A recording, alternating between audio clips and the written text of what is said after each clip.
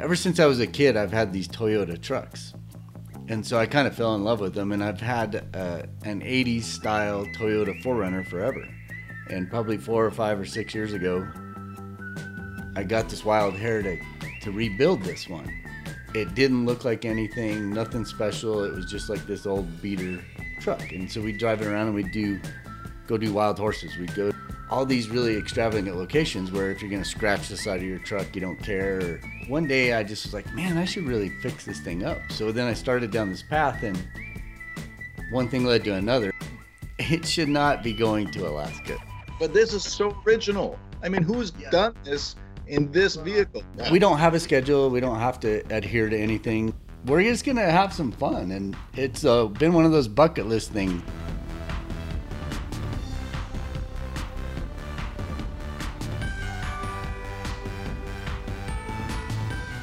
Welcome to another episode of Wild and Exposed, your wildlife photography and outdoor adventure podcast. This week's episode, I'm joined by my good friends and talented photographers, Ron Hayes, Michael Morrow, and Missy McKenzie, and I am Mark Raycroft. This week's episode, or show, is going to be an awesome one because we are launching into spring season. The editing season, hallelujah, is wrapping up. We're getting in the field, and if you are into the ultimate road trip adventure, you'll want to hear today's podcast because Michael and Missy are doing something that so many people in North America have only dreamt of doing. Some have done it, but not many. They are driving from Denver, Colorado to Anchorage, Alaska, and they're going to tell the story of their adventure. And there's so many layers to this that we're going to get into on today's podcast to launch this exciting trip that they're about to begin. How's it going, guys and lady? Perfect. Good.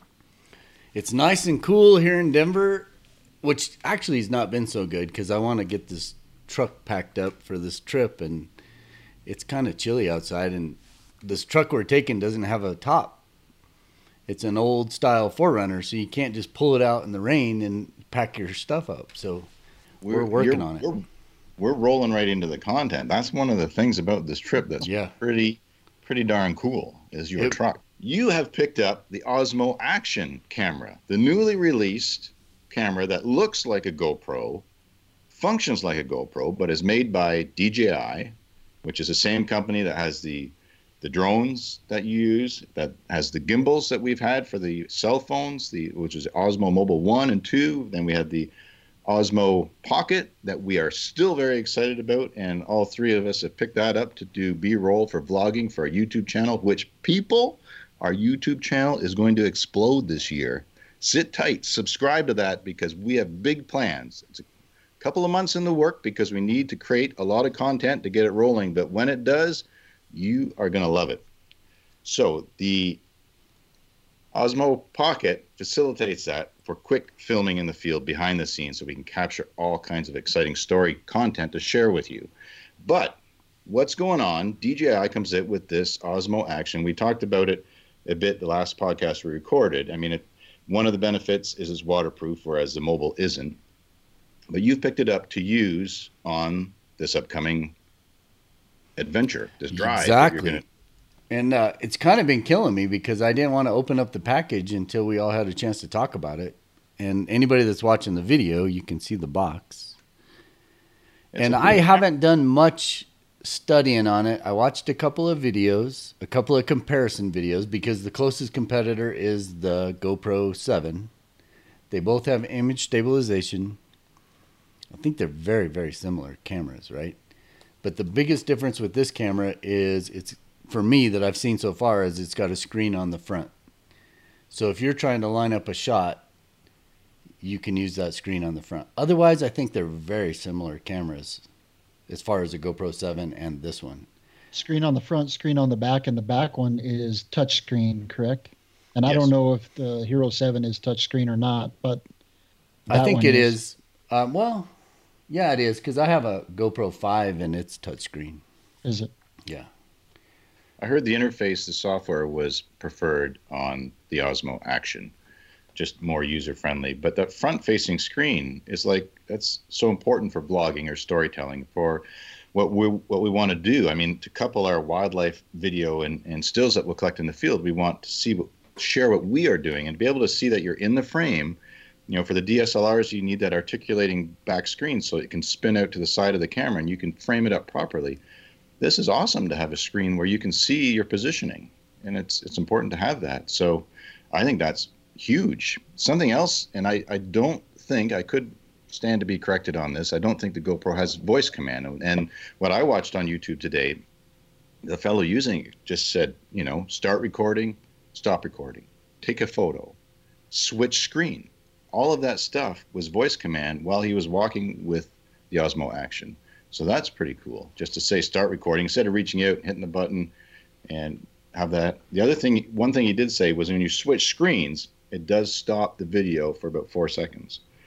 But if you know that, it's not a big deal. Yeah, plan for it. Yep. Yeah, I didn't do a lot of studying on it. And when we started thinking about doing this trip, I knew I needed to get another camera. So what we're going to do is we're going to have a GoPro 5. Do you guys remember this? I don't even remember what this one was called, but it's a little square. It's a GoPro. Oh, that's the one that's like the 360, isn't it? No, this one was before that. Oh. It's just like a little, I don't even remember what they call it, but a cube of, something. Yeah. So we're going to have that. We got the Osmo Pocket, and then of course I'll set up the Sony, and then I'll have the Reds ready to go, but they're going to be packed away in a hard case. So like when we photograph in the Northern Rockies, you'll know if you're up against a wildlife opportunity that's going to stick around. If there's a moose walking across the road, we're not going to shoot it with a big camera. We're just going to try to get some Osmo or GoPro footage and call it good. But if we get in a situation where you got a bear feeding on the side of the road, or you got who knows what, I think there's stone sheep along the way. It'd be really fun to film some stone sheep. Mountain goats. Bighorn. You're going to have Missy along, so there's probably going to be a moose with a lynx. That's what I meant. It's probably going to be a lynx with a young one standing on its back. Or a lynx riding a moose. That could happen. Yeah. If Missy's there, it could happen. So we're just going to have some fun. And it's been one of those bucket list things. I've been going to Alaska for a lot of years, and the issue is it takes a lot of time. You know, if you map it out on Google Maps, it says 57 hours of driving. Yeah. And so that's like 3,200 miles. If you figure that out, and if you try to do it, say 6 to 8 hours a day, the one thing you have to do is you have to get there, do your stuff, and then you have to come back. We're in a really fortunate situation where we're going to be able to leave the truck up there. So it saves 2 weeks, at least 2 weeks of coming back. And that's what's allowing us to try this out and just see how see what it's like. And it's a bucket list thing. I've always wanted to go. Who knows? I mean, it's beautiful. I mean, what you see the minute you cross the Canadian border it's awesome. Whoa. Wyoming's cool. That was Michael saying that, not Mark. So we're all good. It's all. Yeah, that's true, Ron. Wyoming's cool. You know what I'm dreading? I am dreading hitting Yellowstone at the wrong time because of crowds. That's the only bummer thing about Yellowstone nowadays. It's still a spectacular place. It's just you got to go when the going's good. And you could end up in a traffic jam in the middle of Yellowstone National Park. You could. You're going in the middle of the week, though, to Yellowstone. So hopefully, and it'll be after a holiday weekend, so hopefully the traffic in the park won't be as bad. Yeah. Most people kind of get that out of their system over the long weekend, and then the crowds kind of taper back a little bit. You still have the buses, but you should be in good shape for next week, especially if it continues to snow. That'll limit the traffic also. Yeah, you wonder how many people are just like, I'm not going to do this. There's too much snow. It's in Colorado, it's tradition to open up all these high mountain passes on Memorial Day weekend, right? And there's Trail Ridge Road, which is 12,000 feet. There's Mount Evans. There's Independence Pass. None of these passes are opening in Colorado this year because there's too much.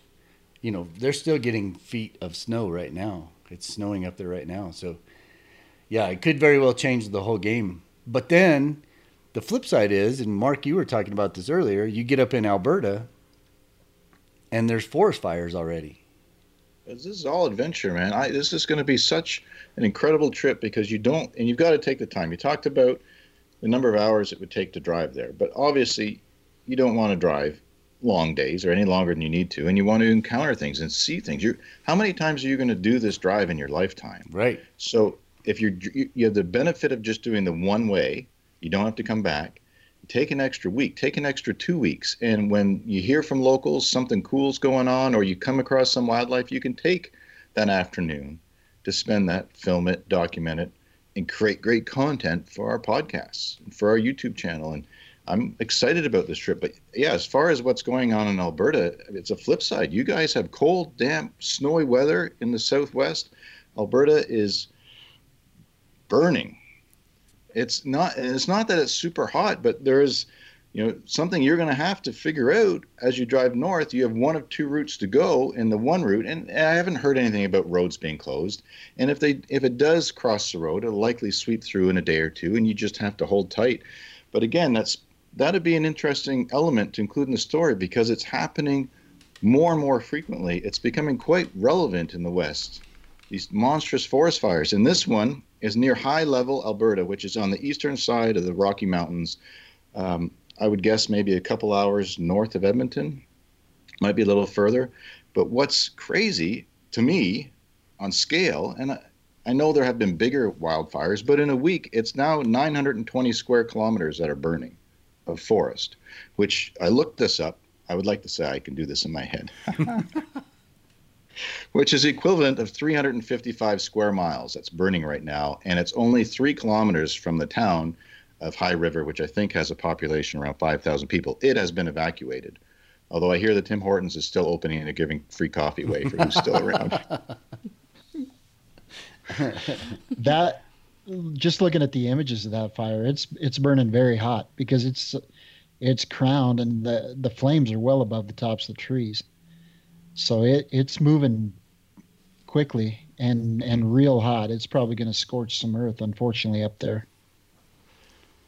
It's an issue, and so that'll be something that may come up, be part of the adventure, part of the story. And it's a lot of the Rockies where I travel through in the past 5 years. It takes my breath away to see the lodgepole pine, how much of that forest, how much of those mountain slopes are now brown and dead. 10 years ago, not even that long ago, it was all green, beautiful landscapes and vistas. If you go on and you look at landscapes on social media, on Instagram, and you see some of the Northern Rockies, it looks like fall brown. Those are all dead evergreens, and it's inevitable. They're going to burn. Right. So we keep waiting for it down here as well because the pine beetles have killed a lot of the big pine stands, and yeah. And it's a natural thing. It's a natural cycle. Yep. However, we've been putting fires out for so long, and the forest is so dense now that when it does catch, it's going to go on fire like nothing ever seen. I mean, it's not a slow burner. It's a total destruction. Yep. Yeah, there's some interesting spin-offs. And I don't know a whole lot about the logging industry, but I spend quite a bit of time in northern Alberta each year. And I know the logging companies have been very busy running shifts around the clock, just cutting what they can of these lodgepole pine forests that are salvageable. But then they're also cutting down the future, right? But then otherwise it's a double-edged sword. What do? Do you leave it and it burns, and then there's no value to it, or do they cut it all down, and then there's nothing to cut 3 or 4 years from now? And there's there could be unemployment issues or what goes on. So there's a lot of that back and forth going on in Alberta and British Columbia for that matter too. But that'll factor in to your drive. It'll totally factor in. And like I said earlier, we really haven't. I mean, I know the general direction we're going to go, and I know, we're going to want to hit the Northern Rockies, and you're going to be up there that week. So we're going to plan on meeting up with you at some point somewhere up in there. But from there, I think there's 2 ways we can go, but then it all eventually meets up on the Alaska Highway. And, our good buddies, Eric and Debbie Brewer, and Eric's been on our podcast before. They do that drive every year. It seems like they go from Prince George, that's right, to Fairbanks and then into Alaska. And I was just going to wait and talk with him and just say, what's the best way to go? What would he recommend? Just because he's done it so many times. Because we don't have a schedule. We don't have to adhere to anything. It's just, I do have to be back in Denver by the 14th or something of June. Must be rough. Well, they're my West Coast family. Love those people, and if there's anybody personally that I would consult because of the number of times they've driven it, I would talk to them. So we'll have to have that powwow when we're at that visit, that catch up when we're all out there together. Make it part of a podcast. Yeah. Oh, absolutely. So you guys are going to have the opportunity to see several people on the way up that and have the opportunity to see some places that, I guess, Missy, you have never seen Yellowstone? No. Unbelievable, but I haven't. Or Montana. She's never been to Montana. Well, you'll see both. You'll see a lot of Montana. Yellowstone will be fun for you. And I do think the traffic won't be as bad as it will be later in the summer, so you guys will enjoy it. And there's still a lot of bear activity. It's slowed down a bit from what it was a couple weeks ago. I was really envious of a lot of friends that were out there because seems to be bears everywhere. And apparently it's slowed down just a little bit, but there'll be plenty of activity. Plus the elk calves should be hitting the ground. We've already had antelope fawns born here, even with the inclement weather. So the elk calves should be hitting the ground in Yellowstone, and you guys should be able to see some good behavior when that starts happening. Bird dogging. Some bears doing some bird dog. Yeah. Yeah, you'll follow that north. As you go north, there'll be more and more of the calving or fawning season going on. That's something I try to time as well for the trip out west, is to try and get that at the end, because it brings in other animals too, and just they're so playful and photogenic, elk calves. Well, and it's already happening here with the moose. Mm. Yeah. Yep. Yeah, so I don't know. This should be a pretty interesting, but like I say, you want to go with no plan and no, some plan. If you don't, I have a plan, but we don't have head north. There's the plan. We don't have an agenda. Yeah. We teased in the beginning the vehicle we're taking. It's not. Let's start there. Tell us about your truck. It should not be going to Alaska. This thing. But this is so original. I mean, who's done this? Well, I don't know. Vehicle? Talk about it. I don't know. I mean, we should be taking like a rental car and putting a lot of miles on a rental car, right? And dropping it off and saying, wow, we did that. That's good. Let's hop on, But I don't know. 4 or 5 years ago, ever since I was a kid, I've had these Toyota trucks. And so I kind of fell in love with them. And I've had an 80s style Toyota 4Runner forever. And probably 4 or 5 or 6 years ago, I got this wild hair to rebuild this one. I used it as my daily driver, right? It's just you get in, you go photograph. It's perfect for photography. It's closed in. You could sleep in the back if you wanted. It didn't look like anything, nothing special. It was just like this old beater truck. And so we'd drive it around and we'd go do wild horses. We'd go do all these really extravagant locations where if you're going to scratch the side of your truck, you don't care, But one day I just was like, man, I should really fix this thing up. So then I started down this path, and one thing led to another. You start with, I don't even remember what we started. I think tires started the whole thing. I think I put some new rims on it from an old truck that I had. I just swapped them, and I was like, man, I should put a little bit bigger tire. So I do that. And then we decided to have it painted. Then it was like, wow, it looked good with the new paint job. So we did a new paint job. Well, we had to do a paint job twice. So it's kind of a funny story because we took it in and we had a certain color picked out, but the guy that was painting it thought that we might like this other color. And it was like purple. It came out purple the first time. Oops. Yeah. And we're like, no, this isn't going to work. He's like, take it for a couple of weeks and see if you like it. You'd be the talk of Alaska. Right? You drove up there in a purple truck. So here's the deal. when I started doing the paint job, then I'm like, oh man, why don't I just rebuild this motor? And then we'll have a brand new truck, essentially. And great paint job. You know, the Toyotas are super famous for rusting out in the back. So I bought new panels, so there's no rust. It's just, it looks pristine. So new tires, new paint job. If we got a new motor, we basically have this new car. So we did it. And what was funny about that paint job is they painted it before we had the motor done. So we drove it to California. Purple. Well, that's okay. Going to California purple's okay. Yeah, well, it's different. I guess it was more periwinkle. It was kind of, yeah, it was just okay, we're going to have to cut that off right there. It was not going to fly for being a cool little truck, this color. I mean, it just wasn't going to work. This is cool. The story is awesome. I mean, that you took it to California. And just to give some behind story, too, on this, the first time I flew to Denver to shoot in that area with you. Yeah. I don't know, 5 years ago maybe, that's what you picked me up in the airport. And I'm like, what's this coming? And it was so cool. It's like this 4Runner coming off the desert, you know, with the open back at that time, because you said it's a soft top, right? So, I mean, it's open and these big tires. And it's like, you go anywhere in this. Where are we going, Mike? Yeah. But it was a little slower. It's a lot slower. Okay, yeah, if anybody knows anything about these old trucks, they're 4-cylinder. So this was all made in the 80s when the gas shortage and everybody's thinking fuel economy, and Toyota was really famous for coming out with these little 4-cylinder, not a lot of pep motors, but they're fine around the city, and I've seen them go 300,000, 400,000, 500,000 miles, and it was a very popular vehicle. So and the reason we drove it to California is I'm the kind of guy that just wants to do everything as nice as you possibly can do it, right? And I ended up finding a guy that all he does is rebuild motors for that truck. That style of motor, that's all they do. And I thought, man, how cool would it be to have this guy? So we drove it to California, dropped it off. I flew back to Denver. Missy and I flew back to Denver, and then we flew back out there when he was done with it, like 3 weeks later, and drove it back.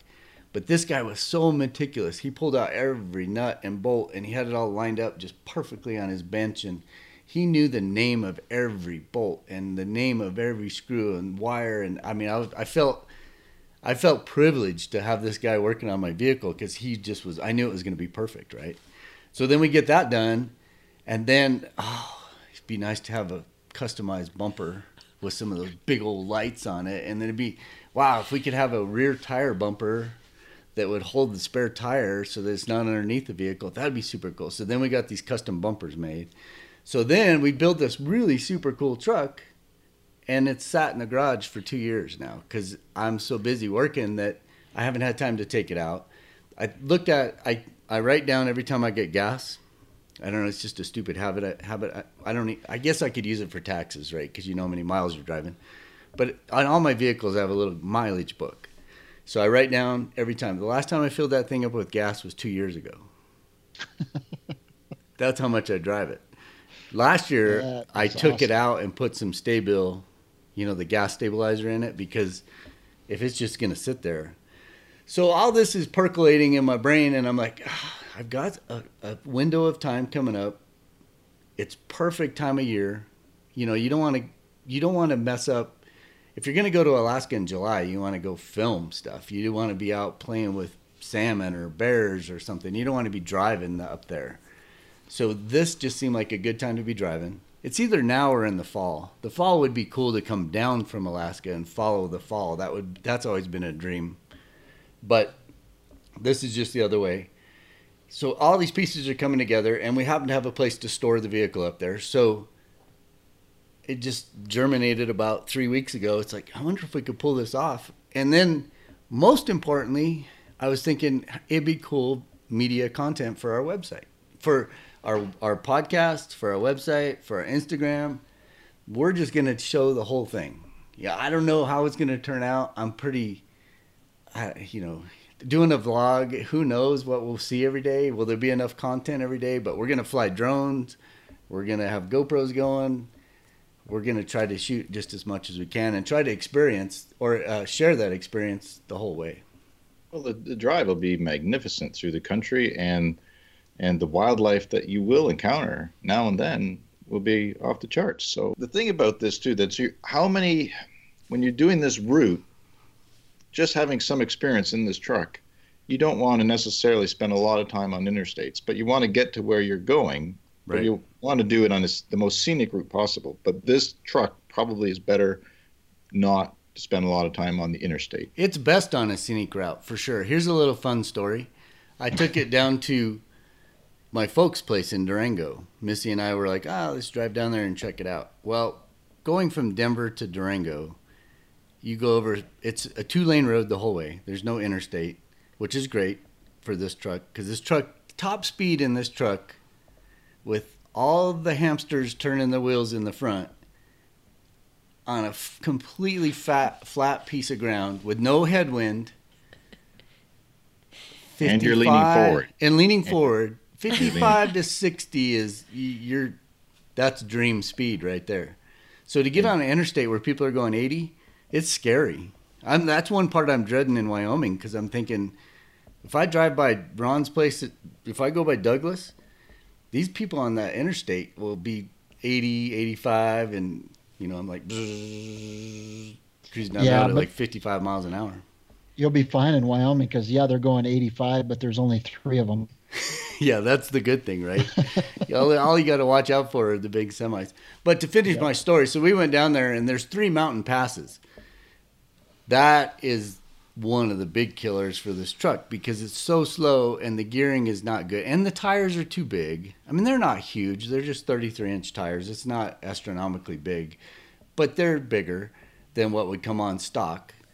So we were going up this mountain pass, and at this point, this is, I don't even know, 5, 6, 7 years ago, Missy had never seen a bear before in Colorado. So we're headed up Wolf Creek Pass, which is, I don't know, tops out at 12,000 feet.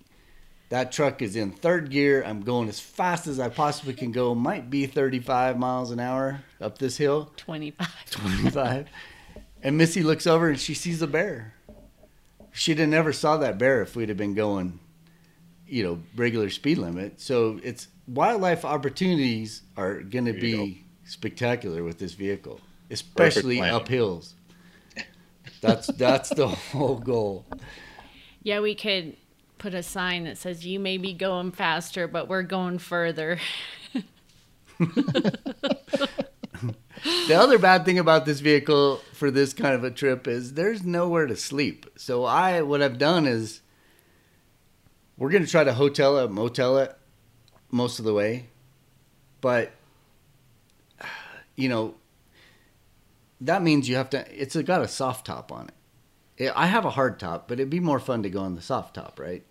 So if we have the soft top, that means anybody could just undo the snaps and pull out anything out of the back. So everything's going to have to be locked up with chains and cables and stuff.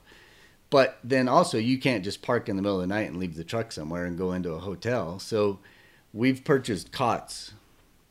And I think if we get in a situation where we can't park right outside of a little motel, the old style drive up to your door motel, I think we'll just pull over on the side of the road and sleep in a cot.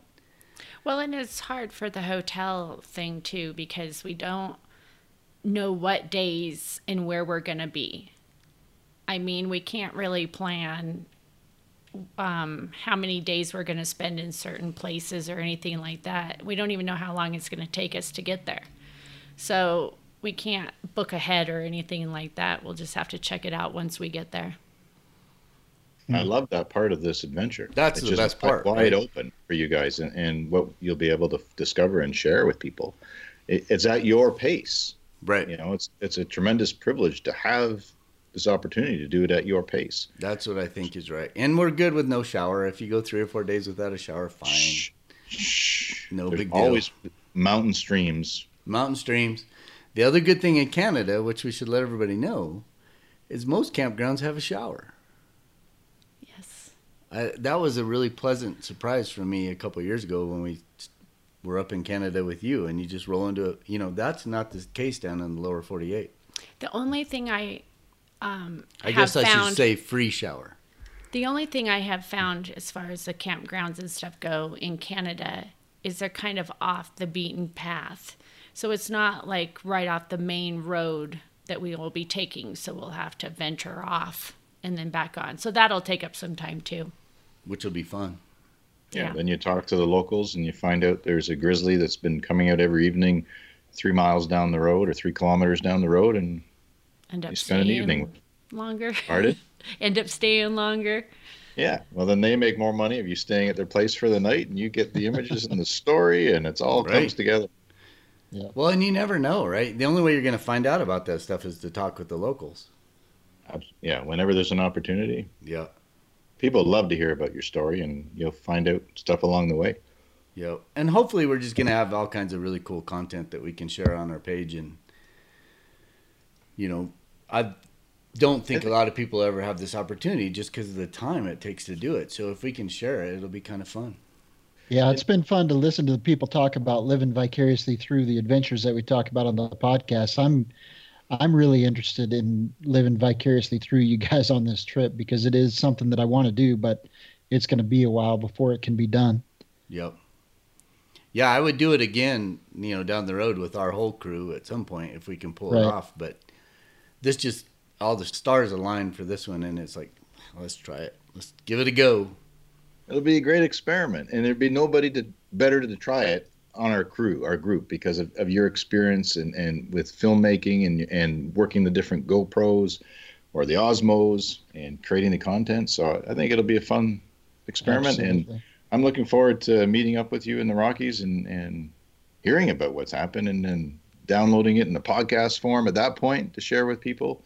But it's exciting to think about. It's our objective is to create this kind of YouTube channel that's a show, and not that people are coming with us by watching it. Right. And this is a great way to launch that. And we have, you know, to kick off this year and our optimistic plans about what we want to do with YouTube. Let me ask you guys on this trip, since you guys are both more familiar with like Montana and southern Alberta, Waterton Canyon. No, is it called, what is it? Waterton National Park? Waterton National Park, yep. Is that in the U.S. and Canada, or is it just a Canadian national park? Or it's not even a state park? It's glacier until you hit the border, and then it's Waterton once you go across into Alberta. So it's one continuous park, it's but it's in two different countries. Yeah. Yep. It's called an International Peace Park, or Glacier National Park and Waterton sister up, and it's the same protected area, but the two names because of the different countries. So when you drive through there, where do you pop out when you get out of the park? When you get out of Waterton driving north, where does that come out at? Depends on which side you go. On the east side, you'll come up to Calgary. Okay. Or Calgary. Calgary. Yeah, don't do that. Which it's really no. It's I'll explain that. I've done both drives, and when you come into Canada, into Alberta from Montana, from Glacier into Waterton, you're right on the edge of Waterton National Park. So you either turn left and you go into the park, check it out. You know, that would be a cool place if you were at the end of your day to go and stay for the night, because the scenery, the wildlife, there's a lot of opportunity there for content. But you're right on the edge of it. So it's literally, once you come across the border, within 5 or 10 minutes, you're past the park if you don't turn left and go into it when you're heading north. Yep. You can go straight up to Calgary, and it's great grassland, amazing country. You'll see pronghorns, you'll see mule deer, you'll see some western towns, but I suspect at that point you will have driven through a lot of country like that before you get there. So instead, you veer to the left when you get north of Waterton and do the trip through the Kananaskis country, which takes you through the mountains on the eastern side of the Rockies. And it's super interesting. I've actually only done that drive once. But on the southern end of it, there are a lot of free-range cattle. So every once in a while, you go across the cattle grid on the road, right, that they don't gate. It's not a gate. It's the spaced metal bars that the cattle don't walk across. Right. And cattle guard. Cattle guard. So you... and there are these segments that are leased for these free-range cattle, and they can be right on the road. So when I was driving, there was nobody around. It was evening, and there were like 50 cows on the road, all these Black Angus cattle, And I'm in this black minivan, and I'm like, that I'd rented. I'm like, well, you guys think I'm one of the crew. You're in no hurry to get out of the way. And then I'm driving along in the rental van, of course, and the bull's there. And the bull's like 10 feet away, and he's looking at me. I'm like, this is not going to be good. I just see him hitting the side of the van. But no, it didn't happen, thankfully. Got it through. But it's probably only the last hour and a half of the drive through Kananaskis that was subject to that. And then when you go further north, heading toward Banff, then it's just phenomenal. The views. So that's where it pops out, is in Banff. Just east, probably half an hour east of Banff, and then you hit the highway, the equivalent of an interstate, and head toward Banff, and then go north through the ice field. So people who haven't done this, it is an incredible drive. It's a breathtaking part of North America. All the Rockies through Canada, and it's such an accessible area. Whether you drive like you're doing, if you have the time, or you fly to Calgary, you rent a car, there are unlimited miles or kilometers for your rental. It's a 1 hour easy drive, and you're in the mountains, and it's beautiful.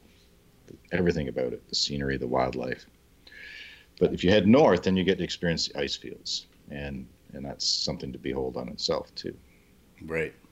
Yeah, see, that was my only question on this whole drive, because it's pretty cut and dried. Once you get up into the Yukon, you're on one road, right? But the different ways that we drive through Wyoming, depending on if we go through Yellowstone, which we will, so Missy can see that. Bozeman's a cool little town. I was just there a couple months ago doing some podcast stuff. And I'd never been there before to spend the night. I've driven through it, but it's a kind of a cool little town. Then you just figure, do you go east up and go up into Calgary? Or like, I figured there had to be something like what you just described, which would be a little bit better. And there's possibilities of bears probably that whole way. And then you get right into Banff. Well, there'll be elk, I'm sure, deer. You'll see mule deer, sheep, moose. Who knows, moose. Yeah. So like I said earlier, I think you just know, we all do this so much, if you drive up on an opportunity, you'll know if it's going to be there for a little bit. And if it is, we're going to shoot it. We're going to get out the big cameras, and Missy will shoot stills, I'll shoot video. I'm actually going to have a still camera ready to go too, because sometimes you just have enough time to, pop off 2 or 3 really awesome shots, and then it's all over with. So I'll keep that at the ready too. But if there's stone sheep on the side of the road, we'll get out and shoot that, and, for an hour or however long. I mean, I remember one time finding bears kind of by the ice fields, and we ended up leaving, and the bear was still there. So you could have a situation where the bear's there for hours just eating away. So we're going to try to take advantage of every opportunity just to, I've watched a ton of stuff on YouTube just to see how other people do this. And most people aren't like us. Most people really enjoy wildlife, but they just see it, drive by, and away they go. I haven't seen anybody that's really focusing on making it kind of like a wildlife drive. I've watched some people that, one thing I watched was some kids that drove from Florida to Alaska. The one I watched today was these guys in an RV, and they were keeping a wildlife count, which was interesting, but they were more interested in just covering the miles and doing their thing and sleeping in Walmart parking lots and that sort of thing. We're going to kind of be on the roughing it side of things, I think, and try to take advantage of any wildlife opportunity. Yeah, you have the potential to put together a pretty good documentary by the time this thing's over. You document just exactly what the trip could be for people. Right. I think it could be huge. Yeah, it could be kind of fun. We'll have a little film thing. So what we'll do is, social media wise, we'll put up stories, Instagram stories. The one wild card is how much internet you'll get along the way, right? So my phone, doing the Northern Rockies, the Banff area, my phone works fine. I've done that plenty of times. But you can't upload tons of stuff. You can do enough to do a story or something. But if there's a way where we can get internet, I'm hoping to edit a couple of daily vlogs along the way while Missy's driving.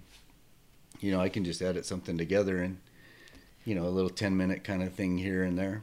Well, and I've downloaded a few apps, like traveling apps that'll help too, different ones like gas stations, price of gas, that kind of stuff. And there's one that tells places that you can go that has Wi-Fi, free Wi-Fi, and all that kind of stuff, how good it is. So we'll try them out. Cool. That's a whole nother thing. You could do so much. I mean, you watch some of these videos and the way they pimp up these cars. I mean, they've got this whole electronic console, and one is monitoring your engine, the other one's monitoring all the places you can stay, and the other one's monitoring communications, and these guys have ham radios, and I'm like, whew, I've got a 5-year-old GPS in my phone. But again, it's the story. You're going to tell such a great story. And if anybody on our team, I mean, just right from when you're packing your cool truck and how you're doing that and the hacks in that. And then I want to see the footage of you guys rolling out of the driveway. And then we're going to do that. Greedy here, but we are going to do that. The time lapse across Wyoming, the whole state in 30 seconds. Yeah, it'll look pretty similar. The whole 30 seconds. The story you can tell, and there's so many levels and aspects that are of interest because we all travel. We love to travel, if it's to wildlife destinations or landscapes or these iconic places, what you go through to do it. Right. So, in the hacks and tips, and I had a pro tip lined up for today, but this just happened naturally into the content. This is too good an episode, but hacks like, keeping your camera gear, the stills that you're going to shoot, keep it ready by you. Just like we've talked about in other podcasts where, we start out in the morning, even though we're in our wilderness area. But I have even, after all these years, I'll start out and I'm not prepared. And then it happens. And then it's a scramble to get everything together and you miss opportunities. So driving along through this magnificent country, whether it's the way the sun comes through the clouds over the mountains and there's that 30-second opportunity to capture that, aside from all the B-roll you'll be doing with the cameras like the new Osmo Action and the GoPros and such, to have your good cameras right there.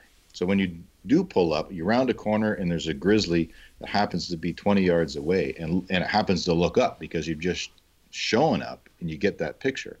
Whereas 2 minutes later, it's feeding on dandelions again and could care less. Right. And that's that. So, stuff like that for wildlife photography, how you pack your vehicle so you have this stuff ready that you need every day and making that a priority is important to share.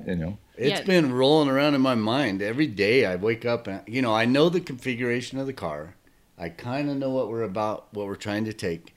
What I did is I put a limit on myself. I'm going to take whatever I can take. If I was flying, I could take 2 bags and my cameras.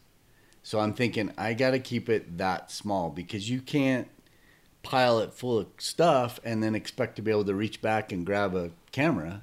We really don't have that much room. Mm-hmm. No, these are little bitty trucks. You're right. It's not a big vehicle. So it's going to be very interesting. What I was thinking is Wyoming will be a good first state to hit because we'll have time to drive 2 or 3 hours and then practice like, can I get that camera out of there or can I reach back? And then, we all do it. You get in these little, you think it's going to work, and then you get out there and it's like, I can't reach that. Or, why did I put that over there? And it should be here. And, you just kind of evolve into that perfect little working scenario. And it takes sometimes a couple of days or sometimes you figure it out in a couple of hours. But you're right. Yeah, and if we're going to have to be reading a lot of maps and moving around and grabbing this or that, I think I'll be driving because otherwise I'll be puking. Missy's so got much story to be had. Make sure you get some of those too. Right? Oh yeah. For the Instagram stories. The Instagram story. Yeah, if we can get her face all green. Yeah. Peter. It'll happen. Peter, a couple donuts and 6 cups of coffee, and then I'm gonna get some payback. Missy's stories are Ron. So great on our Wild and Exposed Instagram page, but as much we all laugh about it, but she does like to hang us out to dry at times, so it's fun. It's fun. But I plan on getting enough material of her. We were joking today. We were talking about it, and if Missy's like a little baby, if you want to put her to sleep, all you got to do is put her in a car, let the sun beat through the window for about and I'm out 3 minutes, and she's out. I'm basically I should be driving solo. I got nobody to talk to. I'm going to load up on podcasts and, Yeah, I'm sure there's going to be some interesting pictures, Ron. So I'll get you some stuff, Ron. You'll be good. I appreciate it. You'll be set for a year. Can I tell a little behind-the-scenes story just so our listeners know a little bit about the fun and antics we get into on these trips? Yeah, let's hear it. You know, Missy's our producer. She does have the power to cut this later. Maybe she will, maybe she won't. But in Alaska, a handful of years ago, we were shooting, and we were all glamping where we're in our rental vans, and we're traveling different areas around the state, and we have all our gear there, so we're sleeping in the vehicles, ready to go fast in the morning to the next destination, whatever that morning would dictate. Well, apparently, when Michael went to bed, he needed somewhere to put his socks to keep them warm overnight. And the next morning, when they woke up, and now, if I remember this incorrectly, stop me and tell the accurate story, but Mike asked Misty if she would sit up so he'd get his dry and warm socks from under her pillow, the socks that he'd worn all the day before, and she didn't realize for 3 days. All night long. Okay, wore them for 3 days. Yeah. For all night long. Didn't know they were there. Never smelt them. I mean, you must have some pretty sweet, clean feet, buddy, because if I wear the same socks for 3 days in Alaska in hiking boots, the bears run away. Right. Yeah, I don't know. I mean, I was like, why would you put them under my pillow? I think what happened is It's affection. It's affection. You know, we all have our ways that we rig out these rental vans so you get the premium sleeping opportunity, right? Well, we had a shelf built, so I had to shimmy into my bag, and I got in before she was ready to get into her bag, and I think I got in, I had my socks on, and I thought, I don't need these socks on, so I took them off. It's just a lot easier to slide it over under her pillow than my pillow. Yeah. Paybacks. And they're still a happy couple. That's awesome. Right? Yeah. Well, I look forward to hearing some of the spin-offs from this ultimate journey. And from Denver to Anchorage, that's going to be so much fun. I'm so happy for you guys to be able to experience this and to share it with our audience, and not knowing what you're going to see. And there's so much along that route, and to do it the first time will be so exciting. It could be fun. I think my only concern with the whole thing is the truck. You know, it's pretty much new. The motor's new. The truck's new. I just took it into the shop the other day. He replaced the U-joints. He repacked all the bearings. We had a brake job done on it like a couple years ago. It should all be there, but you never know, those little gremlins, and I just hope that one thing, some, water pump or some crazy thing. I have changed the fuel filter in this truck on the side of the road on one of our adventures one time, so who knows? I can fix stuff, but if you're out in the middle of nowhere, you're going to have the parts. I am going to take extra parts. I'm going to take a fuel filter and all the fluids that I can, not too much, but enough, and then extra fuel pump. Tire repair. That was on a couple of videos I've been watching, these guys are, and this truck has a compressor in it because it has a rear locker. So in order to lock that in, it's pressure from a compressor. So I do have a little compressor that I could fill up air. If we do get a flat, you fix it with those plugs, and then you could fill it back up. So we'll see. It's kind of an awesome adventure, and you just don't know. You got butterflies in your stomach because you're like, this is a little like on the edgy kind of thing. But then you watch some of these YouTube videos, and these guys are like, that was so easy. It could be. If you did it 50 years ago when it was a gravel road and there was no structure to the road, or not, I guess it wasn't even 50 years ago. It was more like 30 years ago. I can remember 15 years ago in Alaska, popping tires on my rented Ford Expedition like they were single-ply donuts, bubblegum, pop, pop, pop. I lost so many days in the field for getting tires fixed, and you're sweating bullets because you're driving along and you're on the spare. Yeah. 6 hours from anywhere, and hoping that the spare will take you there. And if it doesn't, Yep. So the roads are much better now. Especially and now with cell phones, I think from watching a lot of the videos I've watched, there's a lot of there's still the zones that don't have it, for sure.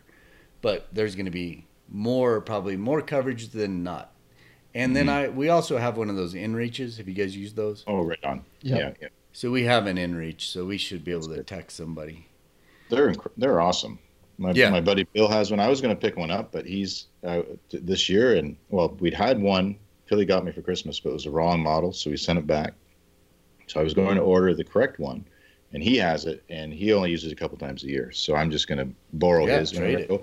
But for the $25 or $30 a month fee for the InReach, this plan they have, and the fact that you can do, I'm not sure the exact number, if it was 50 texts, it's easy to communicate. And so it doesn't necessarily have to be an emergency. You can just, text your spouse or your parents or whoever and say, hey, it's all good. This is where I'm at tonight. Touch base tomorrow. Yep. Yeah. Well, it sends a map also with your text message. Right. So it says exactly your coordinates. Yeah, which is cool. So you can match emails up to that. Yep. He did my buddy Bill, an interior solo canoe trip through Algonquin Park last summer, a couple of them, and he had 2 or 3 of us on his map email list like that. So every day I would receive, and it just show his course. That was really cool. And actually Eric Brewer did that once. He sent me that along. He has an InReach. So yeah, nowadays it's a no-brainer on a trip like this to have that. Yeah, you might as well have some. And I think it's 2 ways. You can get text messages too. Mm-hmm. I think. I used it once. Yes, you can. Yes, you can. Yeah. And you can do it 2 different ways. You can get it on the InReach itself, or you can have it connected to your phone and receive the text messages that way. And you don't have to have service on your phone at that time in order to get it either. I believe that's how it works. Yeah. Okay, so I want you to set up these 5 or 6 just in case. So we need to set up Wolverine. Yeah. We need to set up wolves. Yeah. Lynx. Yeah. Let's see what else. Oh, stone sheep. Stone sheep. And Missy puked. I love it, Ron. It's a killer list. Well, hold on a sec, Ron. We're going to be all on a boat looking for whales in July. Yeah. It'll happen then. That you'll have an opportunity every hour. I will bring the Osmo Pocket. I'll bring the... Yeah, she chums it up. We were halibut fishing, and I would reel and puke. Trooper. Wow. She keeps a smile on, too. I mean, yeah. I don't know how she does it, but... It's more like puke and rally. Yeah. Yeah. Yep.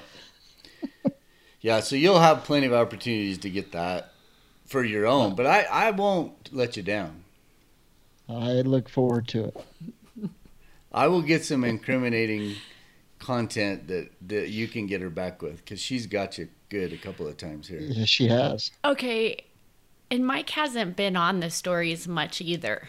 So we might have some more stories of Michael also. I do have some images and video I can send along, Missy. Okay. I'm going to do the bear dance for y'all. Ooh. Yeah. We all have our version of that. Can't wait. Yes, we do. Can't wait. So here's another travel hack for long road trips. Load up your phone with awesome podcasts. Yes. Yes. I'm worried about that too, because that's a lot of time to cover. So I'm going to have to do a little discovery mission to find some new ones. Well, you are one person who, well, there are many people, I hope, but you are one person who's heard every episode of Wild and Exposed. So yeah, that's the case. Yeah, but we have so many in the bank on the podcast apps that people are just finding us. If you're going on a road trip, download a whole bunch of them. You'll be all set. Lots of variety. I've been a podcast listener since they first were a thing, right? So probably 10 years. The first time Missy and I ever went to Alaska, we were listening to a photo podcast. And every time we would listen to that photo podcast, we would see something super cool. Whether it was a wolf or a lynx or a doll sheep, we made sure that every time we were on the road, we were plugging in a podcast, and boom, it would happen. It was just magical. So now it's something we do. We have to find something cool, yeah. Right on. For the rest of you, though, that's exactly what happens when you listen to Wild and Exposed. Oh, yeah. It's true. Just and then you'll know what Good to karma. do when you do see something, right? If you're listening That's to us. exactly right. Yep. Good karma. I have another travel hack. I've got a whole bunch of them. I'll throw a couple in here. This stuff I found last week, and I'm loving it. And it was for this interior canoe trip, and it's this liquid water enhancer. It's a little squirt and the different flavors. This is fruit punch. Have mango orange as well. So when you filter your water on these trips, you don't have to carry a big thing of juice. You just do a squirt. And when I found this, in Walmart. So we went down this aisle, my son and I, planning for this trip, just getting some gear, packing lightly, a lot of portaging and canoeing. And there were different kinds. And I'd never seen this before. But this one's all natural. So it's by Stir, all natural ingredients, and you just squirt it into your water, and you're good. No wait. Just for those of you who are on the audio podcast, if this is on YouTube, my 3 co-hosts have almost fallen off their chairs laughing, and they're crying. I have no idea. This is legit. This is good stuff. So there's the lifestyle filter for the squirt. Just a little squirt. That is what got me. It's surprising how powerful this is. And even this one has no fructose, no glucose. Sugars are 0. It's good stuff. We're all laughing, but he's going to end up on a commercial after this. You didn't say the name These kind of of it. trips, you could keep this in your glove box in your pocket. I don't know if the heat would bother it. Be careful of that. But little squirts, and that's it. That is exactly what it should be called. Just a little squirt. Just a little squirt. This should be. Why stir? You do need to stir it, I suppose. Stir is the name, S-T-U-R. Oh. And it's natural ingredients. That's what I liked about it. There are no calories. And it doesn't have a funky aftertaste or any of that? No, this fruit punch, I've tried the 2 flavors, and I like them both. So the ingredients are water, glycerin, citric acid, absorbic acid. This is bad in my 40s here. I'm looking at this tiny print. Stevia, leaf extract, natural flavor, organic ethyl alcohol. That's it. No calories, no fat, no carbohydrate, no sugars. Unfortunately, no protein. 100% vitamin C. Woo! 1 little squirt, and you've got your 8-ounce drink ready to go. And there are lots of squirts in this container. You've got we're talking 25 drinks. So you take your Nalgene, you filter your water, you put it in there, put your flavor in, and you're ready for the day. That's the other reason I wanted to bring this up. For these road trips, just me on my soapbox, and I've switched this year because I have this nephew of mine. He's a great kid.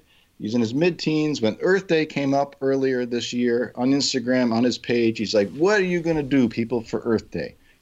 So this is something my wife has been a good role model for me, and she's had no single-use plastics for most of a year. I haven't followed the same game plan, but I'm getting on board.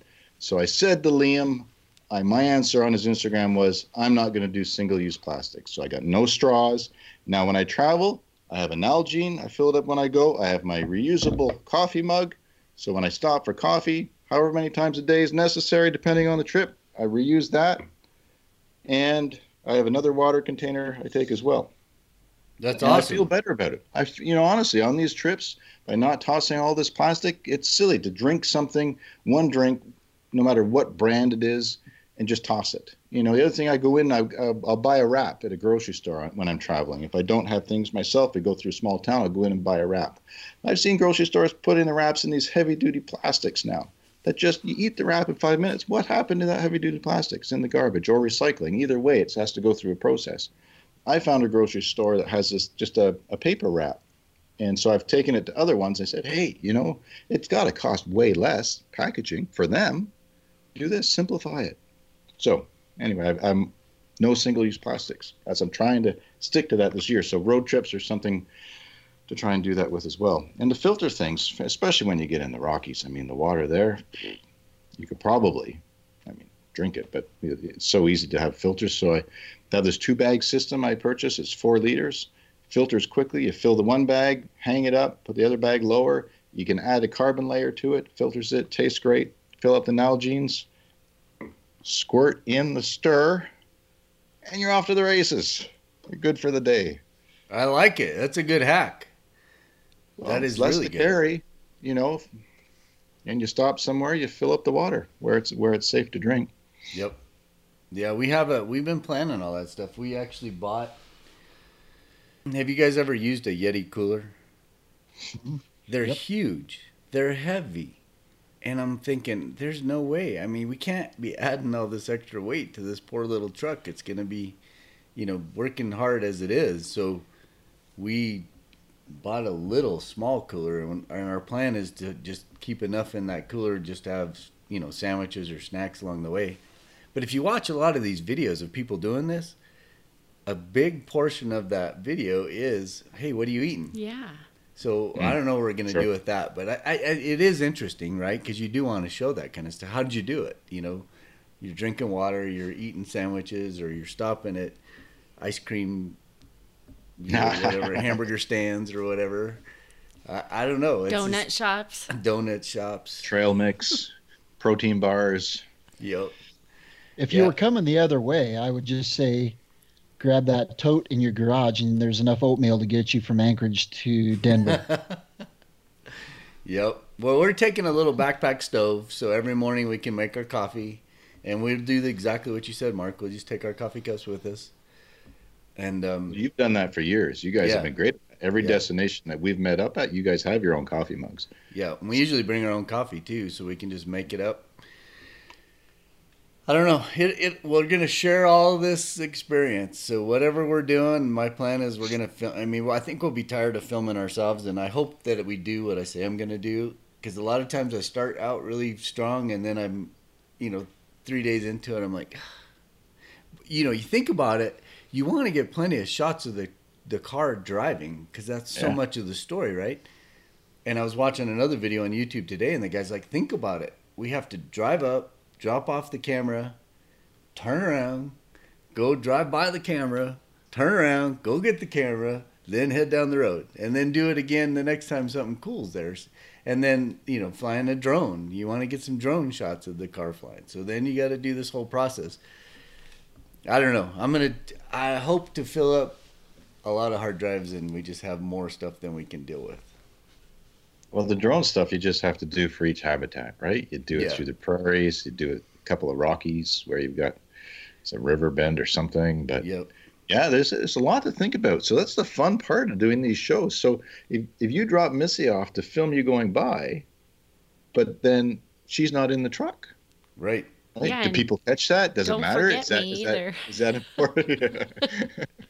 Well, So, all in these little situations where you can set up a tripod on the side of the road. So we'll do that. But there will be situations where I'm sure you'll just be like, we don't have time for this. Just get out and shoot, and we'll just drive by, and then, Yeah. But we want to show the beauty and show the thing. And then I've purchased a lot of little mounts. So the cool thing about this truck is it has a roll bar in the back. So I've bought a lot of these clamps with arms and stuff, so I can clamp it right to that roll bar and then have it sticking out far enough where it won't be just showing the back of a seat. It'll stick out hopefully into the center, and we can see between the two front seats and see down the road. And then I've got a couple of clamps to go up on the bumper of the front. So if it's not too buggy, that's another thing I wasn't thinking about. These guys in one of the other videos I watched, they showed the front of their car after they drove through Canada. Mhm. There was a half an inch of bugs Up north. Yeah. stuck When you hit the everywhere. Yukon, I expect you'll have some of that. Evening drives, that will happen. Yeah, Yeah, it's but gonna if you get a case for the GoPro, you can get the bug shot too. yeah, well, we definitely want that, right? Think about that. No, it's like okay, that's great, Ron. Think about the time lapse where you've got this nice pristine view and you're driving the time lapse and it just slowly gets covered up by bugs. Done. Yeah, That tells a definitely. story. It definitely is gonna. And they were talking. I didn't think about it until. I mean, you're always thinking about it when you're going up north. You just know the bugs are a deal. But I really didn't think about that much on your car. And then, if you do stop, like these guys stopped in one spot where they were just like covered head to toe. The bugs were so bad. They got out and filmed, but man, they were covered. So we got to take head nets and. Do you have a bug jacket? So the original bug jacket. No, you've talked about that before, and I don't have one, but I have that permethrin. So we'll spray that on some jackets and then do it that way.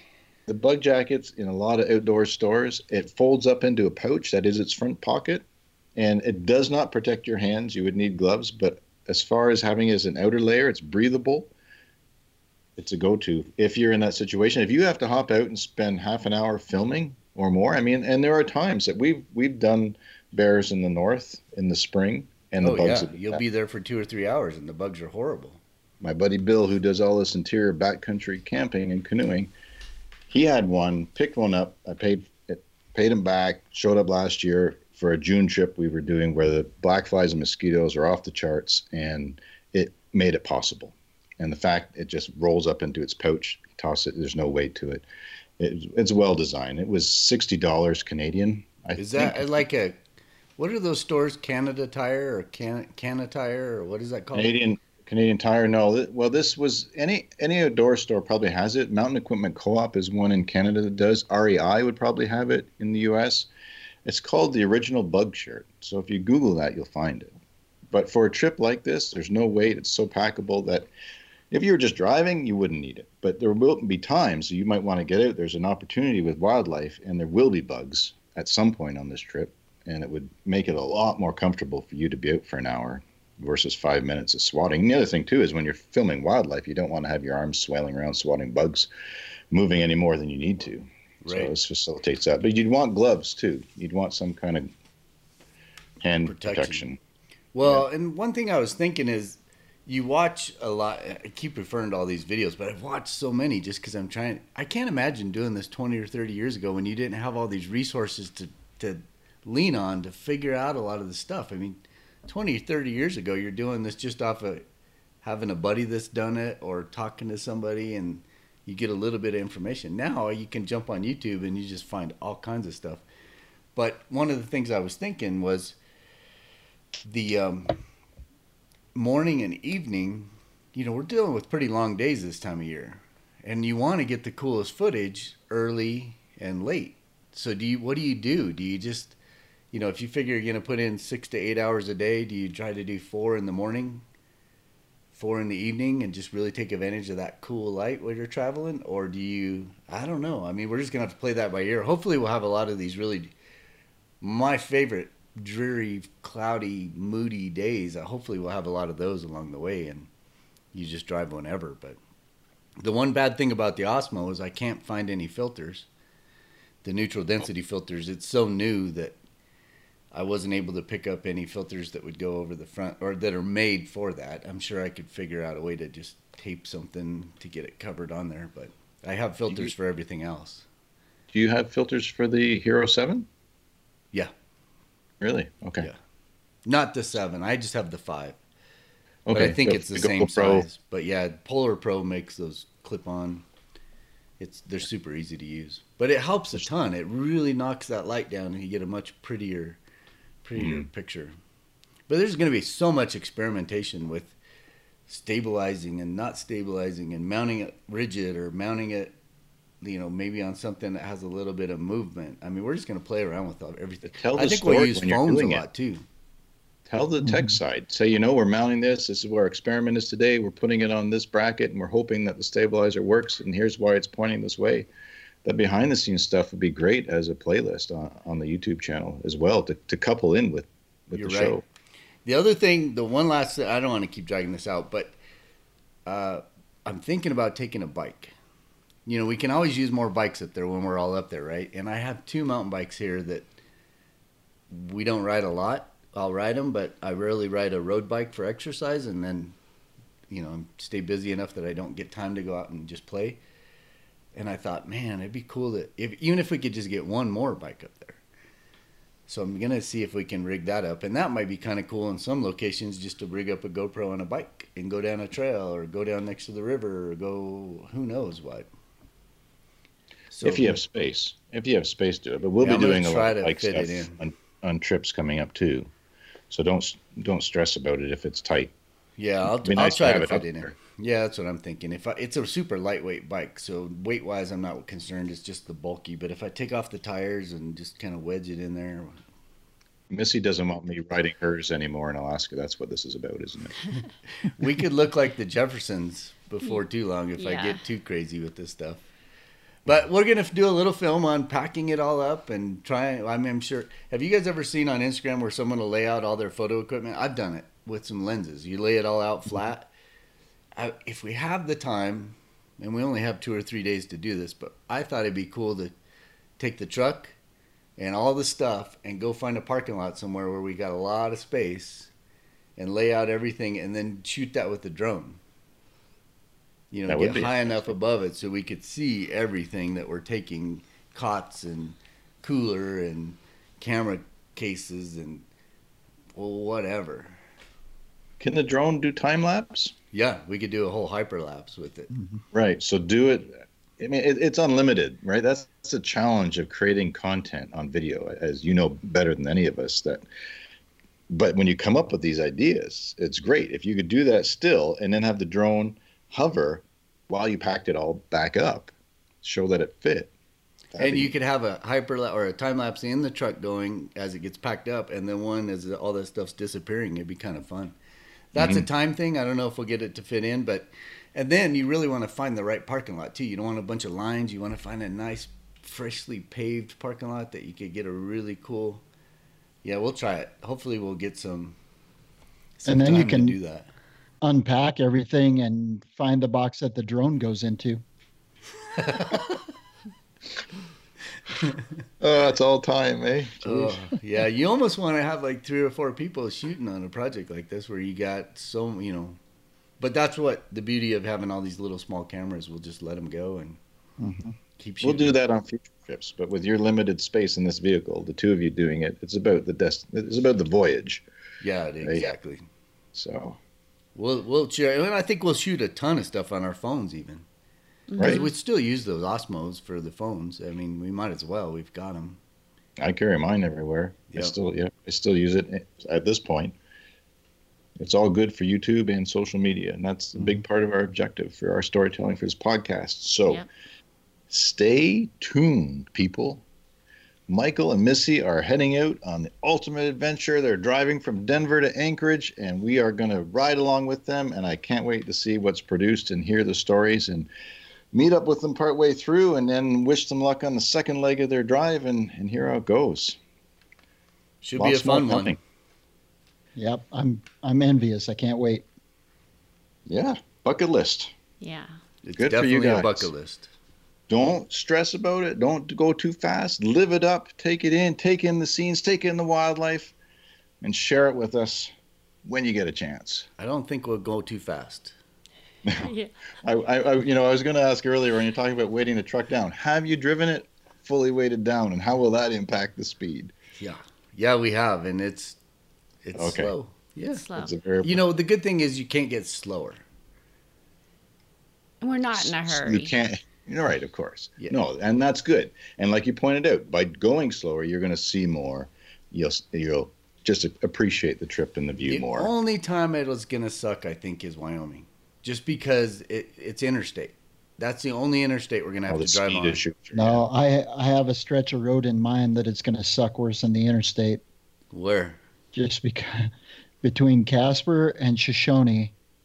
And I have a challenge for you there. You're going to be going about 45 miles an hour because the wind will be blowing in the opposite direction. So I challenge you to find an inch on that road where there's not a pronghorn antelope visible. Ah, Oh. And you're going to be going slow enough, you'll be able to find them. I don't think there's an inch of that road where that so hold on space now. exists. Casper to you said Shoshone, Mm-hmm. and that's all Interstate 25. No, it's not. It's highway, but it's a fairly busy highway. But it is just wide open, and it is probably one of the worst stretches of highway in Wyoming. So what am I gonna do if I'm going to Casper? Casper's on I-25. Casper's on 25. So am I getting off I-25 there Yes. and going? So I'm gonna head up towards Cody. Yep. Yes. Is that what you're talking about? Yep. Okay, and then we drive through Thermopolis, right? I'll draw you a map. You're driving through my old stomping grounds. Yeah. Cool. Well, we're going to meet up with Ron along the way too, because we have to exchange some equipment, and then you're going to be shooting somewhere near Yellowstone or somewhere this next weekend, right? Yep. So I should be coming back. Yeah. Okay. Yeah, well, it's kind of cool that we get to meet up along the way, right? And share some stories, and then we'll just keep you guys posted for the last leg of the trip where we don't see you. Yep. And then we all reconvene, come back here for a couple of weeks, and we all go back to Alaska for a whale trip and a bear trip and a podcast mania. Podcast mania. So stay tuned for all of this, but especially this road trip that's coming up. Absolutely. You can follow along on our social media. You can follow on Instagram. There'll be posts and stories from Michael and Missy on their adventure.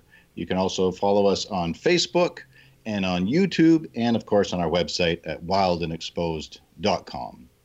And no matter what podcast platform you're listening to us on, make sure to hit that follow or subscribe button. Give us a 5-star rating or the thumbs up, as those help us to do what we love to do and to bring you this podcast on a regular basis. Also on YouTube, hit that bell icon so when the new the new vlogs are posted from this trip, you'll be notified, you'll receive a notification, and be able to follow along at your leisure that way as well. Well, let me throw one thing in before you totally close this out. Yes. If people are following us, we would love to stop and meet people too.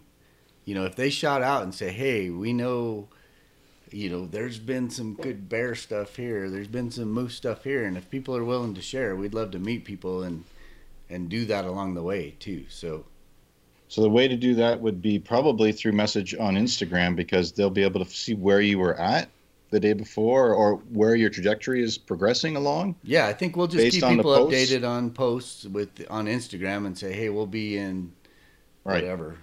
We'll be getting to Bozeman on this day or something. Yeah. Try it. It'd be fun to meet some listeners and talk shop and do whatever. Perfect. So keep in touch that way. It's easy to do on Instagram. I want to give a special shout out to Missy McKenzie, our producer, for joining us on the podcast today, and also for all the hard work that she does behind the scenes to create this show for your listening enjoyment. Until next time, you've been listening to Wild and Exposed Podcast. Thanks for tuning in.